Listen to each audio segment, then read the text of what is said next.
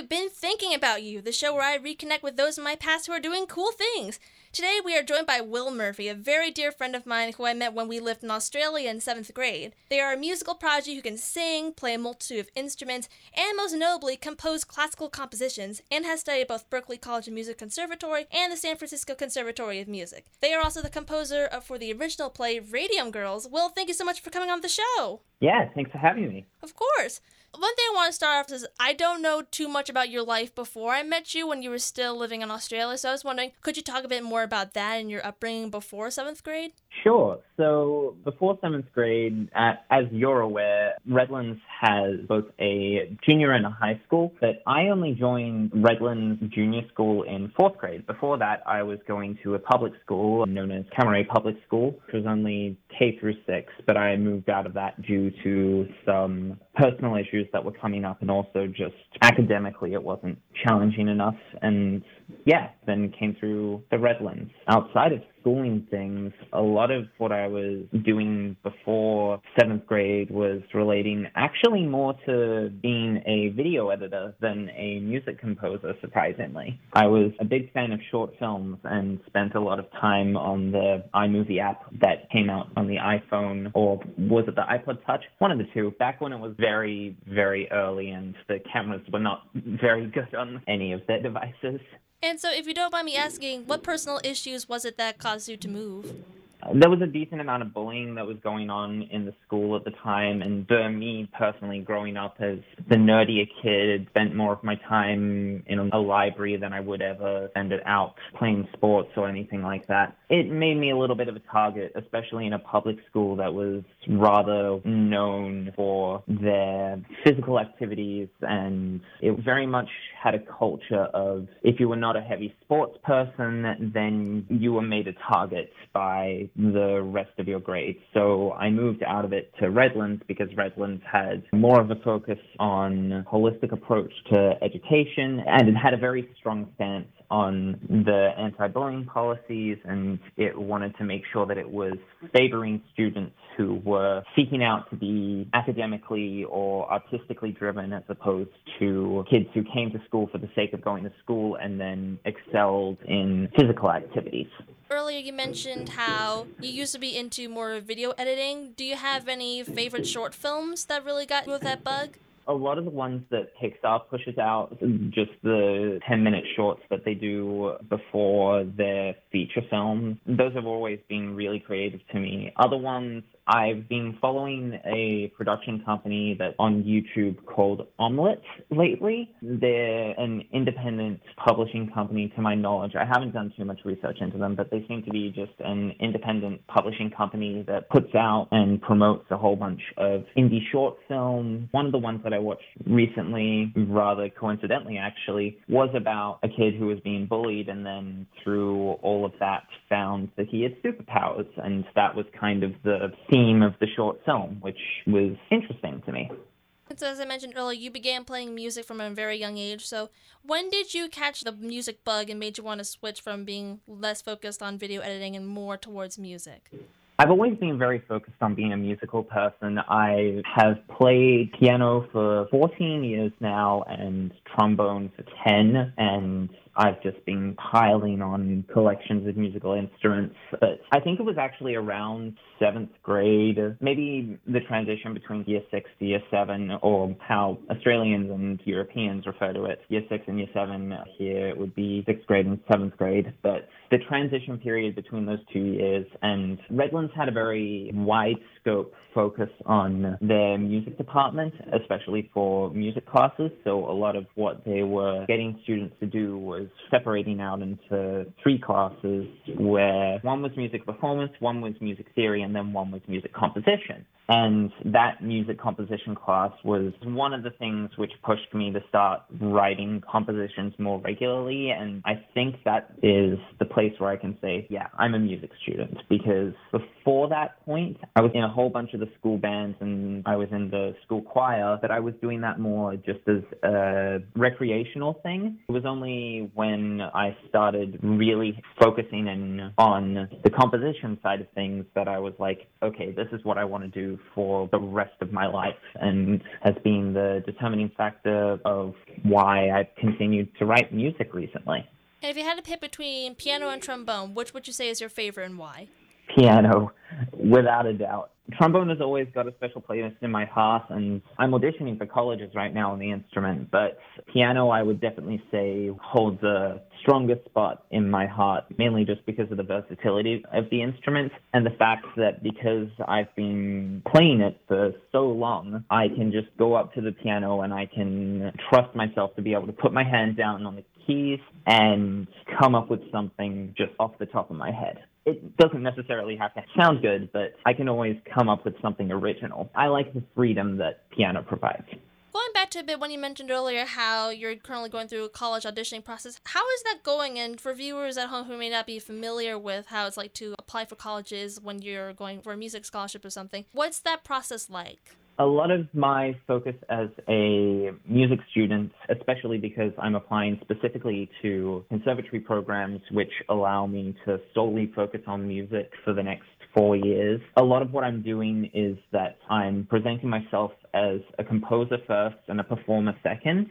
Depending on what other people are doing, there'll be performance as their first thing. But because I'm applying to composition majors, the first thing that the schools are asking for me is they want to see a portfolio of my works. And along with the regular side of applications of like, what's your name? Where do you live? Give us an essay of why you want to go to this school. Along with that, a lot of my schools have been requiring me to submit between 2 to 5 of my original compositions, and pretty much every school has asked them. They have to focus on a broad range of instruments to show that I'm not just writing for a singular instrument, or that they want to see different kinds of styles of music, which that's all well. I've got that in my wheelhouse. But for anyone else who is planning on being a composer, I would recommend writing a whole bunch of different stuff as early as possible and make sure that you have a wide array of styles of music that you've written and write for different instruments, and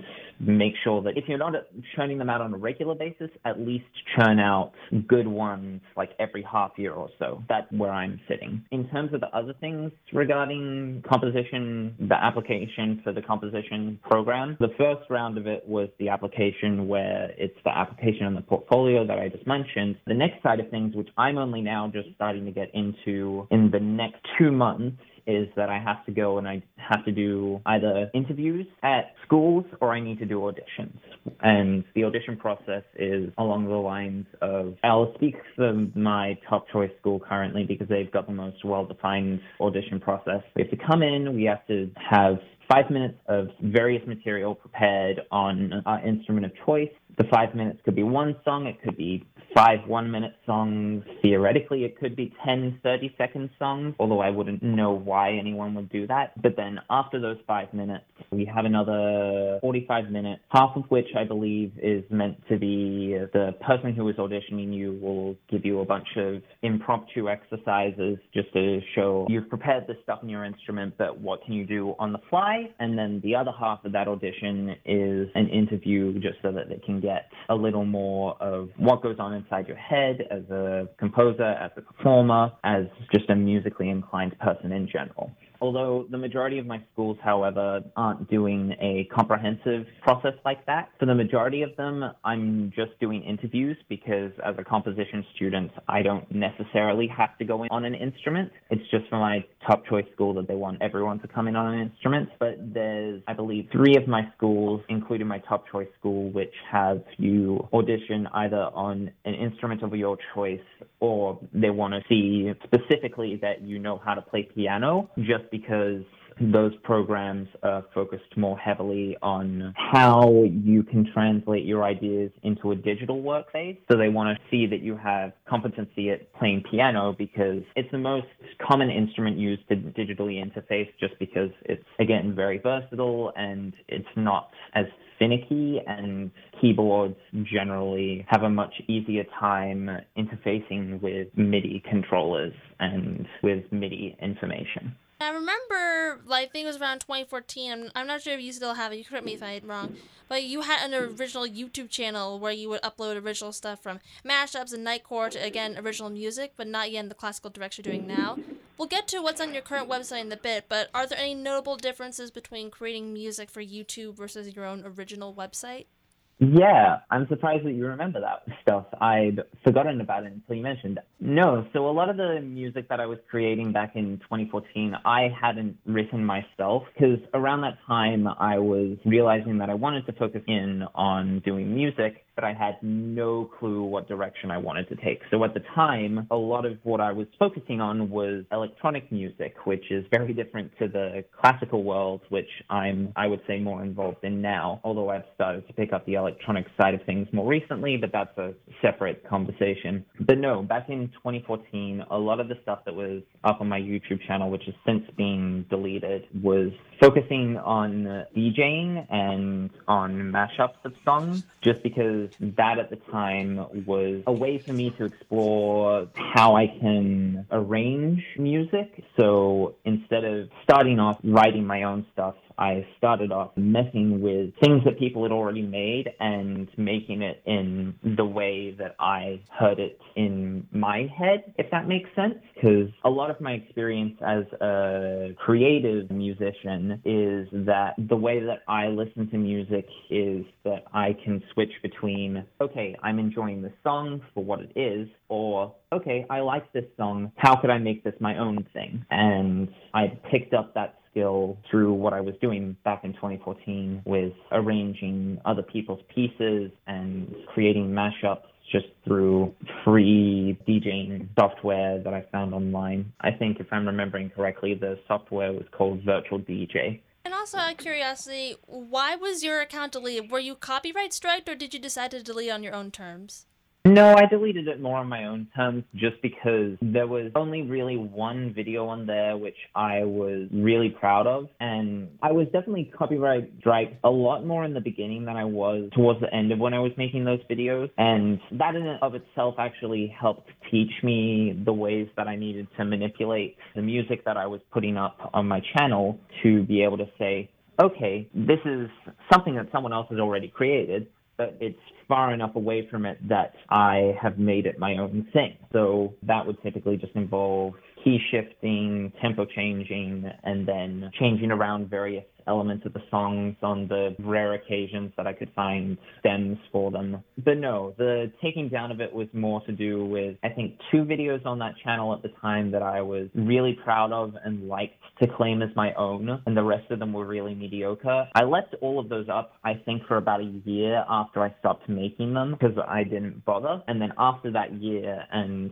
further training in the musical world, I came back and I listened to them, and my immediate gut reaction was, oh God, this is all awful. So I took it down at that point and have not touched it since. I think I still have all of the original video files on my old computer, but I haven't looked at them in years. And they actually might still be on the account, just privatized. I forget if I privated them or if I fully deleted them. I'll have to go back and check at some point.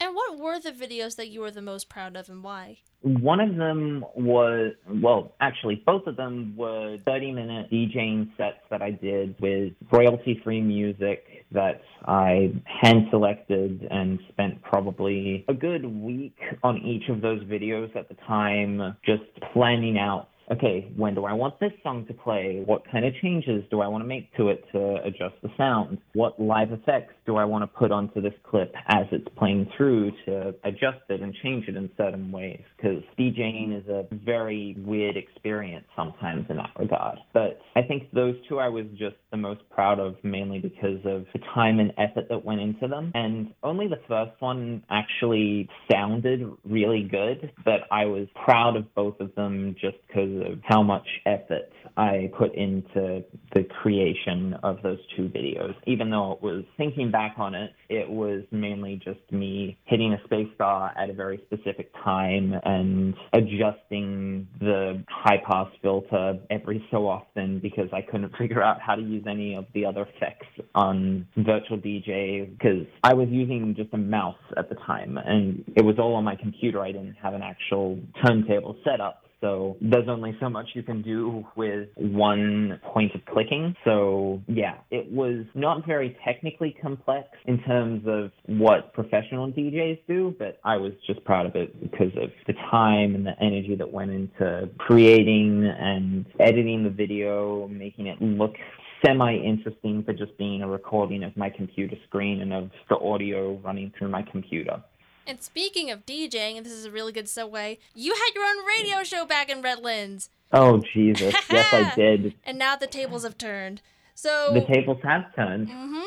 Can you tell the viewers a bit more about what this radio show entails and also what happened to it after 2014? The radio show was something that I pitched to one of the guys in our tech department at the time because I'd started doing sound engineering at the church that I was going to when I was growing up, probably about 4 years prior to that point, 2010, that's about right. I'd started learning sound engineering there and I would pick that up and that would kind of be my way to get through church because I'm not a very religious person, so I would instead find enjoyment in the 3 hours that I was there on Sunday doing the mixing for the live band and for slightly messing with the parish as he was giving his speeches, which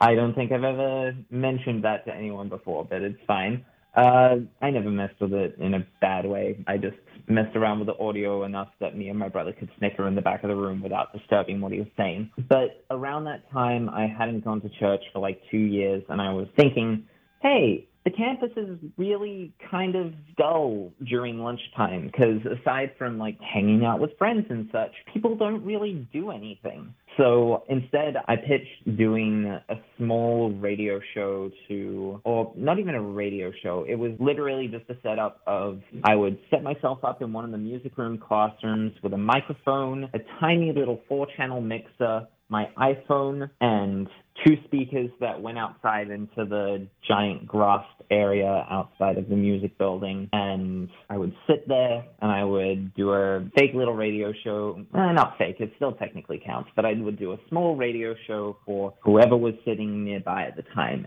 And I really enjoyed that for the 4 times I did it because so many people kept on barging into the room and requested me to play songs which I had gotten explicitly told that I was not allowed to play on the school campus because it's a school. They've still got to have restrictions on, swearing, vulgar content in songs. And so people were coming in and they were trying to grab hold of the microphone and my phone to try and say vulgar content to the entirety of campus and to change the playlist that I had put together for those lunchtimes. And so after 4 tries at that, I just decided, it's more hassle than it's worth because people don't respect the idea that I attempted to create. So lunches went back to being normal, or normal in regards to everyone else's conception of what was going on at the time. But no, I think I put like a solid 2 months into actually pitching the idea to the school, and then for it to be gone in a month. I think mainly the teachers who had actually really gotten involved in the project were disappointed, but they respected my decision because I think only one of them was ever in the room with me through the entirety of lunch,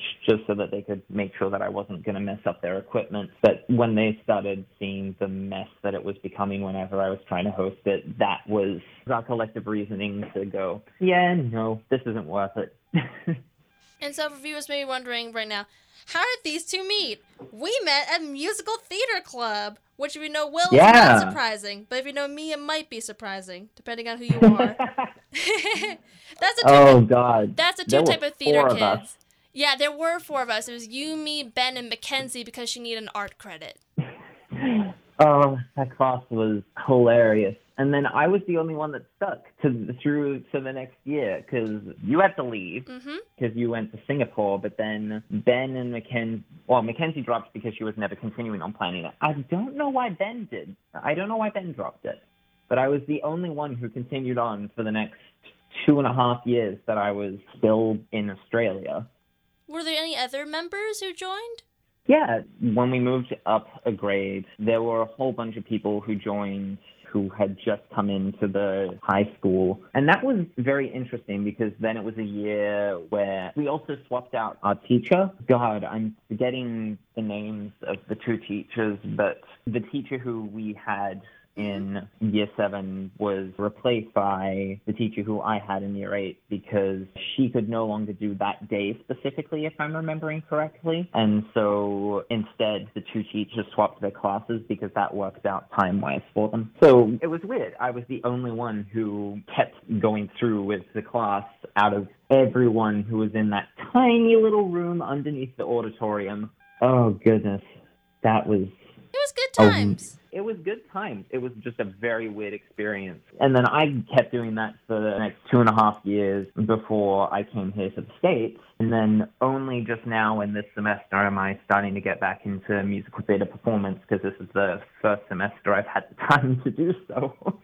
And so a bit more of time about musicals. How did you get introduced to musical theater overall? My mother, very definitively. She's an actor professionally in the musical theater world. I don't know how far this audience spans, but if you go and look up Groundhog Day, the musical on Wikipedia, you will see that my mother is listed as the cast for the most recent showing of it because this is the first time it is open that this show has been produced since it was on Broadway. So she has now got her own little place on the Wikipedia for Groundhog Day the musical, which is still very surreal. Yeah, like once you have a Wikipedia page, you made it, no question.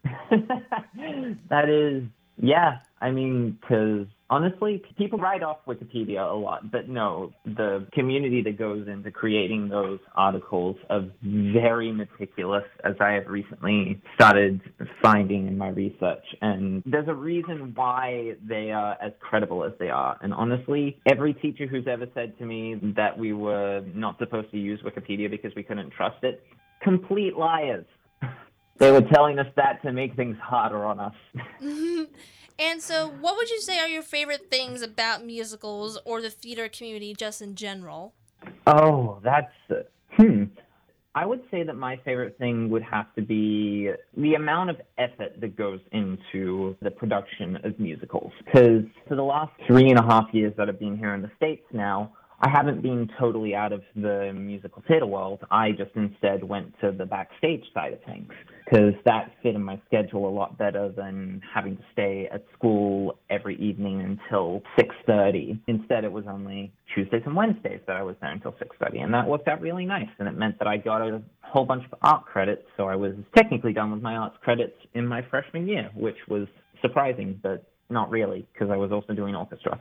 Regardless, having now been both on the performing side and the production side, I just admire the amount of effort and time and energy that goes into making a musical, into the 2.5 hours that people are going to come and see when we show them. I don't have the correlation in my head anymore of how audience members can come and be like, oh, this was a pleasant 2.5 hours. That looked really neat. But then because I've been behind it so much, when I go out and see something like Hamilton, which I went and saw 2 years ago, my brain immediately went to, after I saw that, Jesus, they must have spent literally 3 months putting that set together, and it would have been a team of 30 or so odd people. And my brain just starts working out all of those different perspectives of how they could pull off certain things, what technology they were using. And yeah, I admire musicals just for that spark that they have, the energy and everything that goes into it. So many people don't realize, and I could go on for hours about it. Yeah, absolutely. And would you say you have a favorite musical or a musical performer? I don't think so, no. It's less because of the reasoning of every musical is great. There are definitely some out there which I don't particularly enjoy. But no, I don't think I have a favorite. I mean, if I was going to pick one, I would argue that Team Star Kids, my favorite group to create musicals, just because I honestly prefer the idea of small companies writing and producing their own musicals completely from scratch, rather than giant production companies pulling together some IP which already existed. Do you have a favorite Star Kid musical? Yes. My favorite Star Kid musical would either be Firebringer or, what's the name of it? Is it Twisted, Oregon Trail, Guy Who Doesn't Like Musical? Twisted, okay. Twisted. I blanked on the name for a second. No, Twisted or Firebringer would be my answers for the two. Firebringer mainly just because it's got a decently interesting plot, but the music is phenomenal when viewed on its own, and then Twisted is a great example of everything that is good with parody theater. Let's talk a bit more right now about your composition. So, overall, could you take me through a step-by-step into how you plan each one and you carry it out?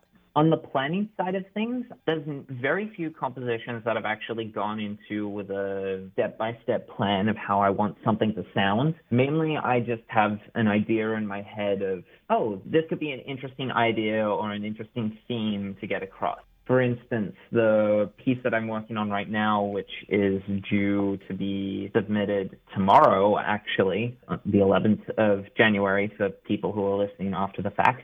The concept for that one was I wanted to play with this idea of a sweet voice and a chaotic voice. And it's a piece that I'm writing for flute and piano, and I'm giving flute all of these really nice melodic lines and messing around with very much more of a romantic style of music. And then piano, I'm giving a lot of the chaotic stuff, because the pianist who I'm working with is a very classically trained pianist. So I'm giving him a lot of jazzy sounding stuff, but I'm having to write it out in a classical format for him. So it's been a really good exercise for me in terms of how specific I'm having to get with writing this piece. But typically I'll start with that idea of clarity and chaos. And then the way that I write it is I'll go down, I will typically sit at the piano, and then just with one hand, playing only a note at a time, I try to come up with a very basic thematic idea. Or I guess,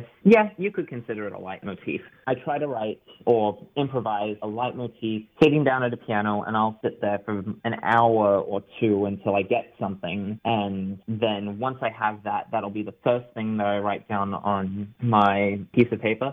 From having that leitmotif, I will then focus a lot more heavily on the different ways that I can play with this leitmotif and how it will fit into this idea as a whole. So then I go from a 1 to 2 bar leitmotif and I make that into a 16 bar phrase. I turn that 16 bar phrase into a contrasting second 16 bar phrase. And then I just keep building from that point and writing in a linear fashion, trying to fit an arc of some kind. And in the case of some of my pieces, the intention has just been to leave that arc incomplete.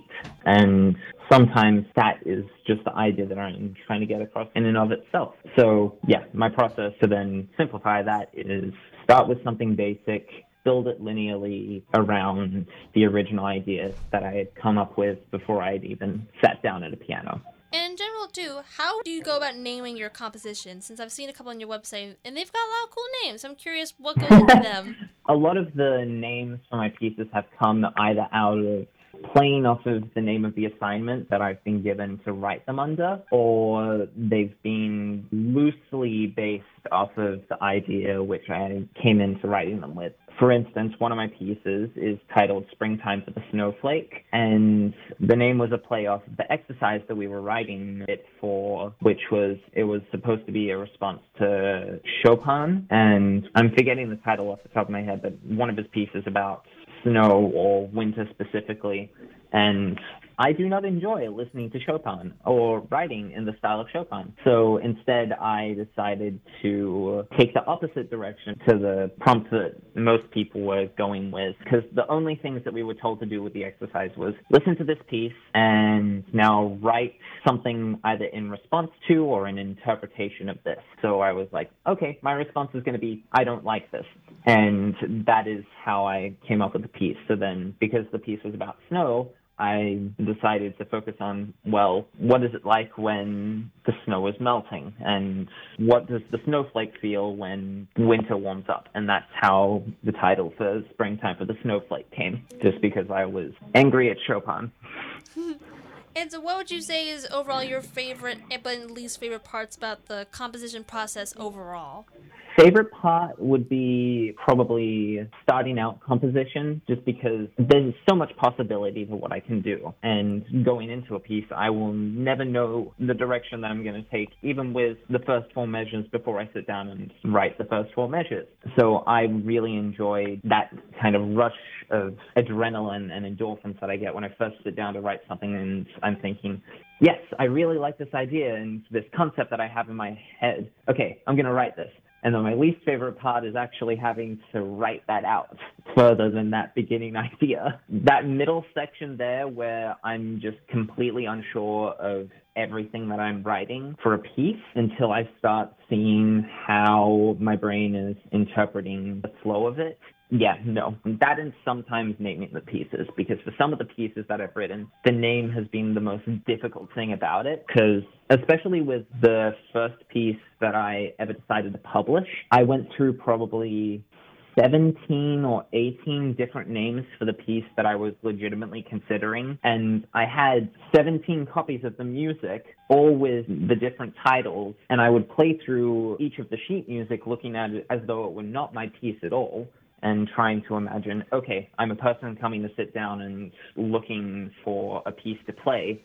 What would be the name that draws me most to a piece? And that was one of the most painstaking and frustrating processes that I've ever gone through to date in writing music. Now let's talk a bit more about what you've accomplished at the Conservatory at Berklee and also the San Francisco Conservatory of Music. So overall, could you compare and contrast your two experiences at both those institutions, be it like how you found out about the program, your experience or favorite memories, and your biggest takeaway and learning moment? With Boston Conservatory, or as you refer to them, Berklee, I've experienced them solely as a summer program, and I've gone back there twice now, and I absolutely love them. I've never gone to a place which has asked me to write 3 pieces within the course of 2 weeks. It was something that I was totally unfamiliar with before I went there, and the first time I went, it was something that I was terrified that I wouldn't be able to live up to, that I was going to come out of the week and I would have 3 compositions, but they were going to mean nothing to me because I was just going to hate them. And then the end of those 2 weeks, or not even the end, but like the end of the first week, having written 2 compositions and had them performed and recorded by professionals the first time that I went, I was so amazed at the fact that I was able to do what they were going to get everyone to do. And it was both that initial surprise and relief of like, okay, I can actually do this quicker than I thought that I was able to before, and with a lot more confidence than I normally would. And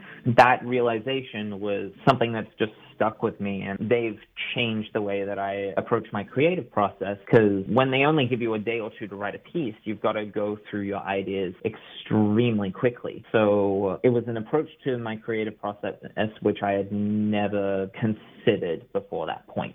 And then the next week went fine with the one piece that we had to write in 3 days, and then it had a day to polish if we needed to before that was live streamed to a whole bunch of people. And I was happy with the piece that I wrote that year, but then next year when I came back, or this last summer, I came in, I was fully aware that I was able to complete these things, so I came in with a confidence which I hadn't had the first time, and that only improved all of the pieces that I wrote. And so I went into my second week on my third piece, and my decision was, okay, I'm going to attempt to do what I did last time, but I'm going to just improve on the ideas that I did, because the piece was the first time that I'd ever worked with picture music and alloteric music. So a lot of the complaints that not my performers and not anyone who was at the camp, but a lot of the people who listened to the live stream after the fact, was that it was too detached from Western culture. So I took that as a challenge going back to see how I could change what I was doing and take this idea which I had and bring it a little further back from as far as I took it the first year, but then also just to make that idea longer and to give my players more material to work with. So in the end, in comparison to the first time I went back doing the string quartet and having the picture music and alloteric stuff in the music, all of that 2-minute piece for the first time I was there fit on a singular page of music. Then the next time that I went back, this last summer, I wrote 6 pages of music, and I think the performance ended up being just shy of 4 minutes, if memory serves. I'm forgetting. But I made it longer, I gave it more depth, I brought more to the table in that one. And I wouldn't have been able to do that if I hadn't come in with the knowledge of I can write this quickly and I can get this produced in a speedy but also well-crafted manner. And then with San Francisco Conservatory, those haven't been summer programs, those have been pre-college programs or specifically electives that I've taken there, because the full pre-college program was too performance-heavy for me, so we just decided that it would be best to go and take the composition classes there. And having that opportunity to sit down with a teacher who specializes in composition for an hour and a half every week has just massively improved the way that I not only approach the way that I write music, but the way that I focus on parts of my creative process. And my teachers definitely have me approach my music from, we understand why you did this thing to sound the way it did. Why did you do this thing due to the theory side of things, which has been a lifesaver in keeping me up with my music theory, because I haven't had the time to focus on it outside of compositional standpoint. But it also has just provided me with so much more insight into the different ways that myself and my classmates write music and where we draw our different inspirations, and how even just the slight difference in the music that we listened to while growing up has completely changed the ways that we approach writing pieces and approach harmony and melody, and even the simple matter of 12-tone equal temperament. Not all of my classmates approach music in that way because they have been raised on non-Western music traditionally and have only started getting into the Western world of music more recently. So it's interesting to see how that changes the ways that we all approach our creative processes and how we deal with certain issues in the music that we write. Say, if something that we're hearing inside our head while we're writing doesn't necessarily translate correctly onto the page. Now I want to talk to you a bit more about Radium Girls, which is the play that I mentioned in your intro. Could you talk to me a bit more about how did you get involved in composing the play? I went into the beginning of this year trying to do as many creative projects as I possibly could because I needed to flesh out my portfolio for colleges a little bit more. I didn't end up submitting any of the music for Radium Girls for colleges, though, but it's something that I'm going to bring up in my interviews with places, and I've already done an interview I've been to. But I came into this year forcing myself to try and take on as many creative projects as I possibly could, mostly because I wanted to, A, build out my portfolio, but B, I also just wanted to draw myself away from academics all of this year. So I have an independent study that's been going on the entirety of this year where I've been writing music for my school's orchestra and my school's choir. But then this project popped up because we were sitting through a table read of the show when we had like our first weeks of doing our drama tech class. I was just thinking the entire time, I can hear where there are certain spots that require music in my head as we're reading through this. And it was just an idea that stuck with me until we got around to doing the specific tech meeting, by which I mean like we had a sound specific meeting and we had a light specific meeting, and I'm head of sound this year, so I had a lot more freedom to suggest my ideas. So I came into my sound meeting and I expressed to tech director Charles and director Molly hey, I can hear where there's music in this, and I'm going to point them out to you, and I want you to tell me if you think it's a bad idea for me to write a soundtrack to this, or at least a couple tracks that we can just use throughout it. And we went through the feed spotting session for all of our sound effects, and I started bringing up the points where I could hear music to our director, and her exact words to me were, I don't normally think in the world of music, and I prefer to not score something when I haven't been given the music for a show, but I can see where you're coming from. I want you to go away for the next week, write me a pitch of a couple of the music scenes that you're thinking of, come back, and we'll see if it fits. And so I went away, I wrote, I think, 2 pieces, not even completely fleshed out, but just 2 16-bar pieces with the basic ideas that I wanted to build the show off of. And I came back to that next meeting with her, and I sat down and I said, okay, here's what I have so far. And she and our technical director just said, yeah, go with it. So we went through the rest of the script. We spotted the other places that music was going to be necessary. And then I went away, and I spent more time in tech this semester actually writing the pieces than I did with the building side of things or with sound design elements. And that became my role for the show, was that I was composing the soundtrack unofficially to this show, which we had licensed just for the performances that we had. And I haven't actually reached out to the original writer of the show to be like, hey, I created a soundtrack to your thing for a school project. Would you like to maybe hear it? And I have been intending to do that for a while, but I am honestly a little too nervous to. But no, so it was just a matter of that I put forward just this small idea that was nagging the back of my head, and managed to convince our technical director and our director that this was something that they should legitimately consider. And I personally think that it improved the show, and I've heard nothing but compliments from other people, so I'm assuming that other people believe that as well. For viewers at home, could you tell people what Radium Girls is about?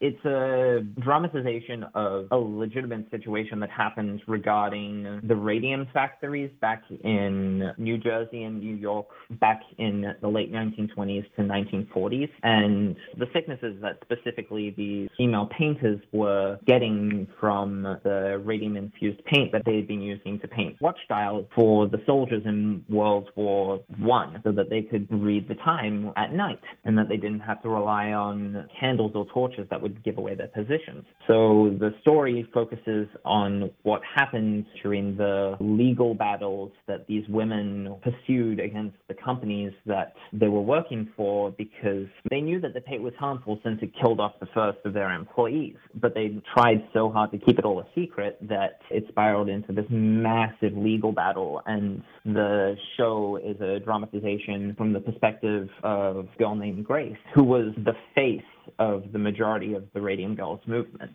I'm forgetting Grace's last name, but she was a real figure, and she was the public face for a lot of the lawsuits that were going through at the time, and the play follows her experiences through the legal battles, through her home life, and through all of the turmoil that was created for her simply because she was just working, and people were attempting to exploit her even though they knew that they were killing their employees. So yeah, it's a fun show.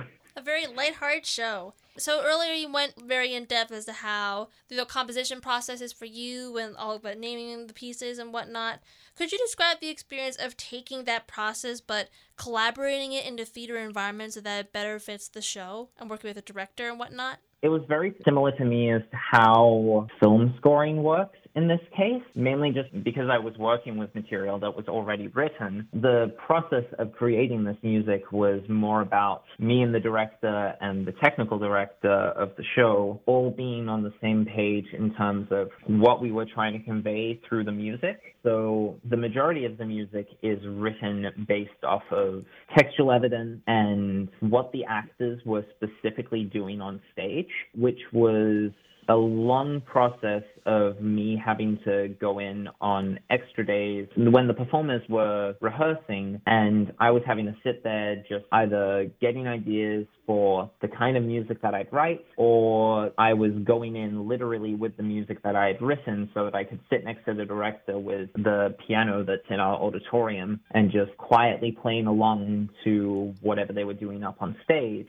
to make sure that the music was working. It was a very cool experience because there's so much more that could potentially go wrong when you're working with a live performance as opposed to clip of film or a video. So the process was very much of that I was making my own interpretations and I was having to run them through our director and our technical director and getting them approved.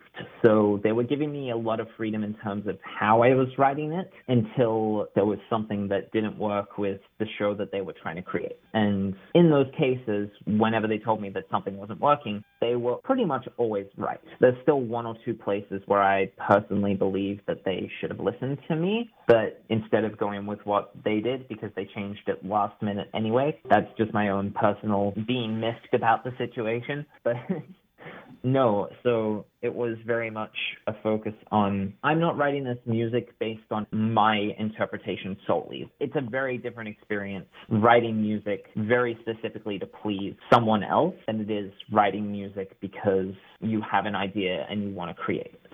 Out of all your compositions in general that you've composed so far, which would you say is your favorite and or the one you are most proud of and why?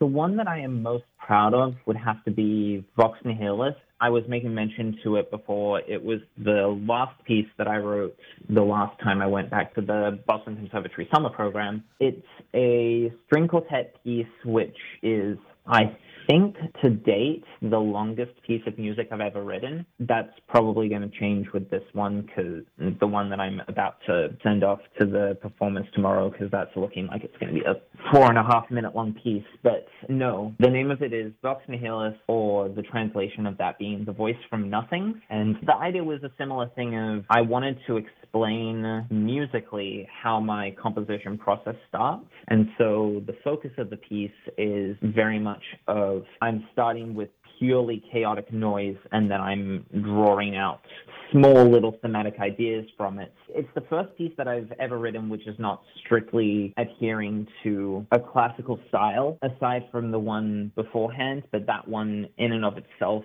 can still technically be considered more classical just because it's focusing only on the idea that the noise and the extended techniques are the focus of the piece and those are the themes.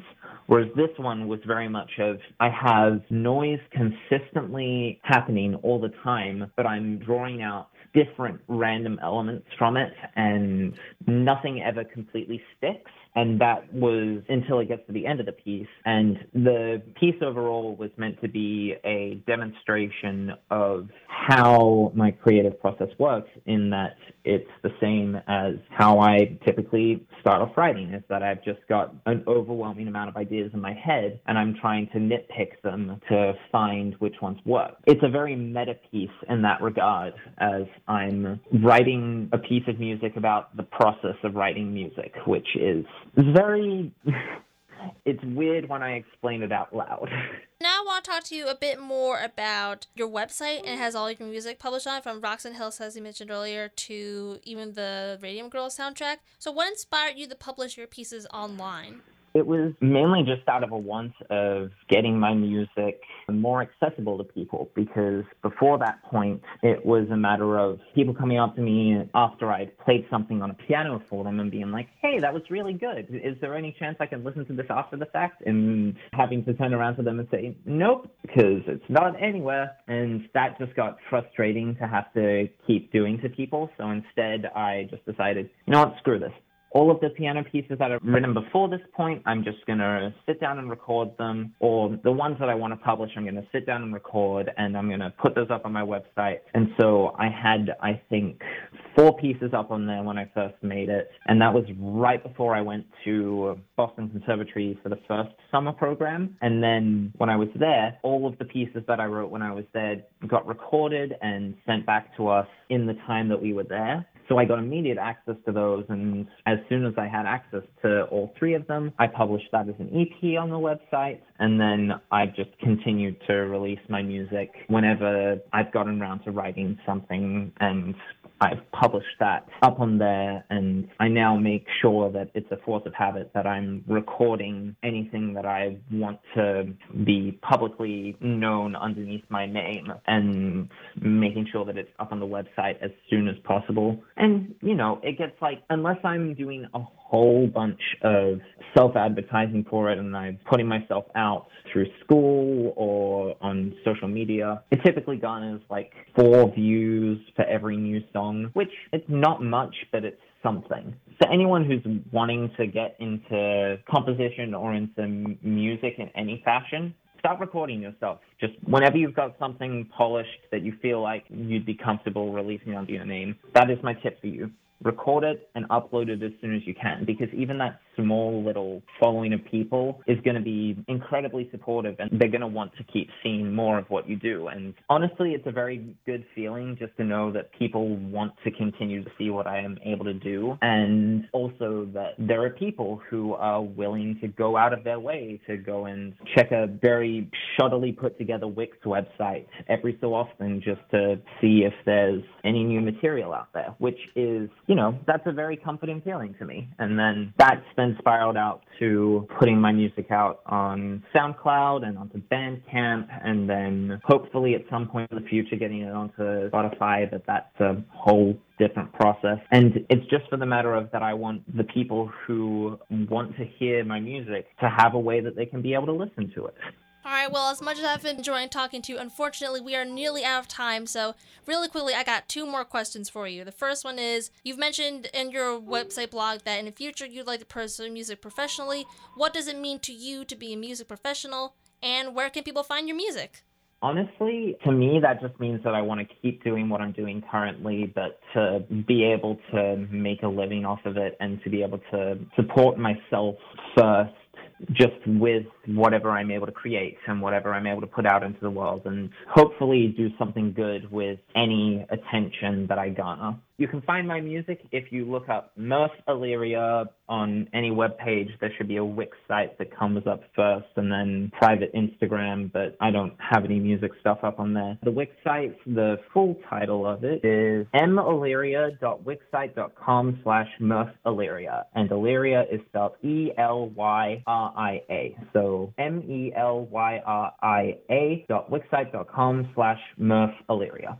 All right, everybody, that's all the time we have for today. Will, thank you so much for coming on the show. Go check out their music if you've been intrigued by what you've heard so far. They are incredibly talented. I highly encourage you to check it out. That's been Thinking About You guys. Take care and tune in next time.